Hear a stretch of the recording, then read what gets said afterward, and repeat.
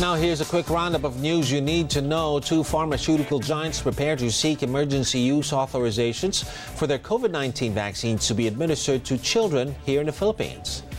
A local company proposing to build a mega vaccination site at Naing Pilipino in Parañaque City refutes claims the facility will displace an urban forest. The Philippines' health chief to recommend stricter border controls after the country reported its first cases of India's COVID-19 variant. And a Filipino fisherman calls out President Duterte for admitting he was joking about his campaign promise to confront China's incursions in Philippine waters. Those are the headlines. Keep it here on ANC.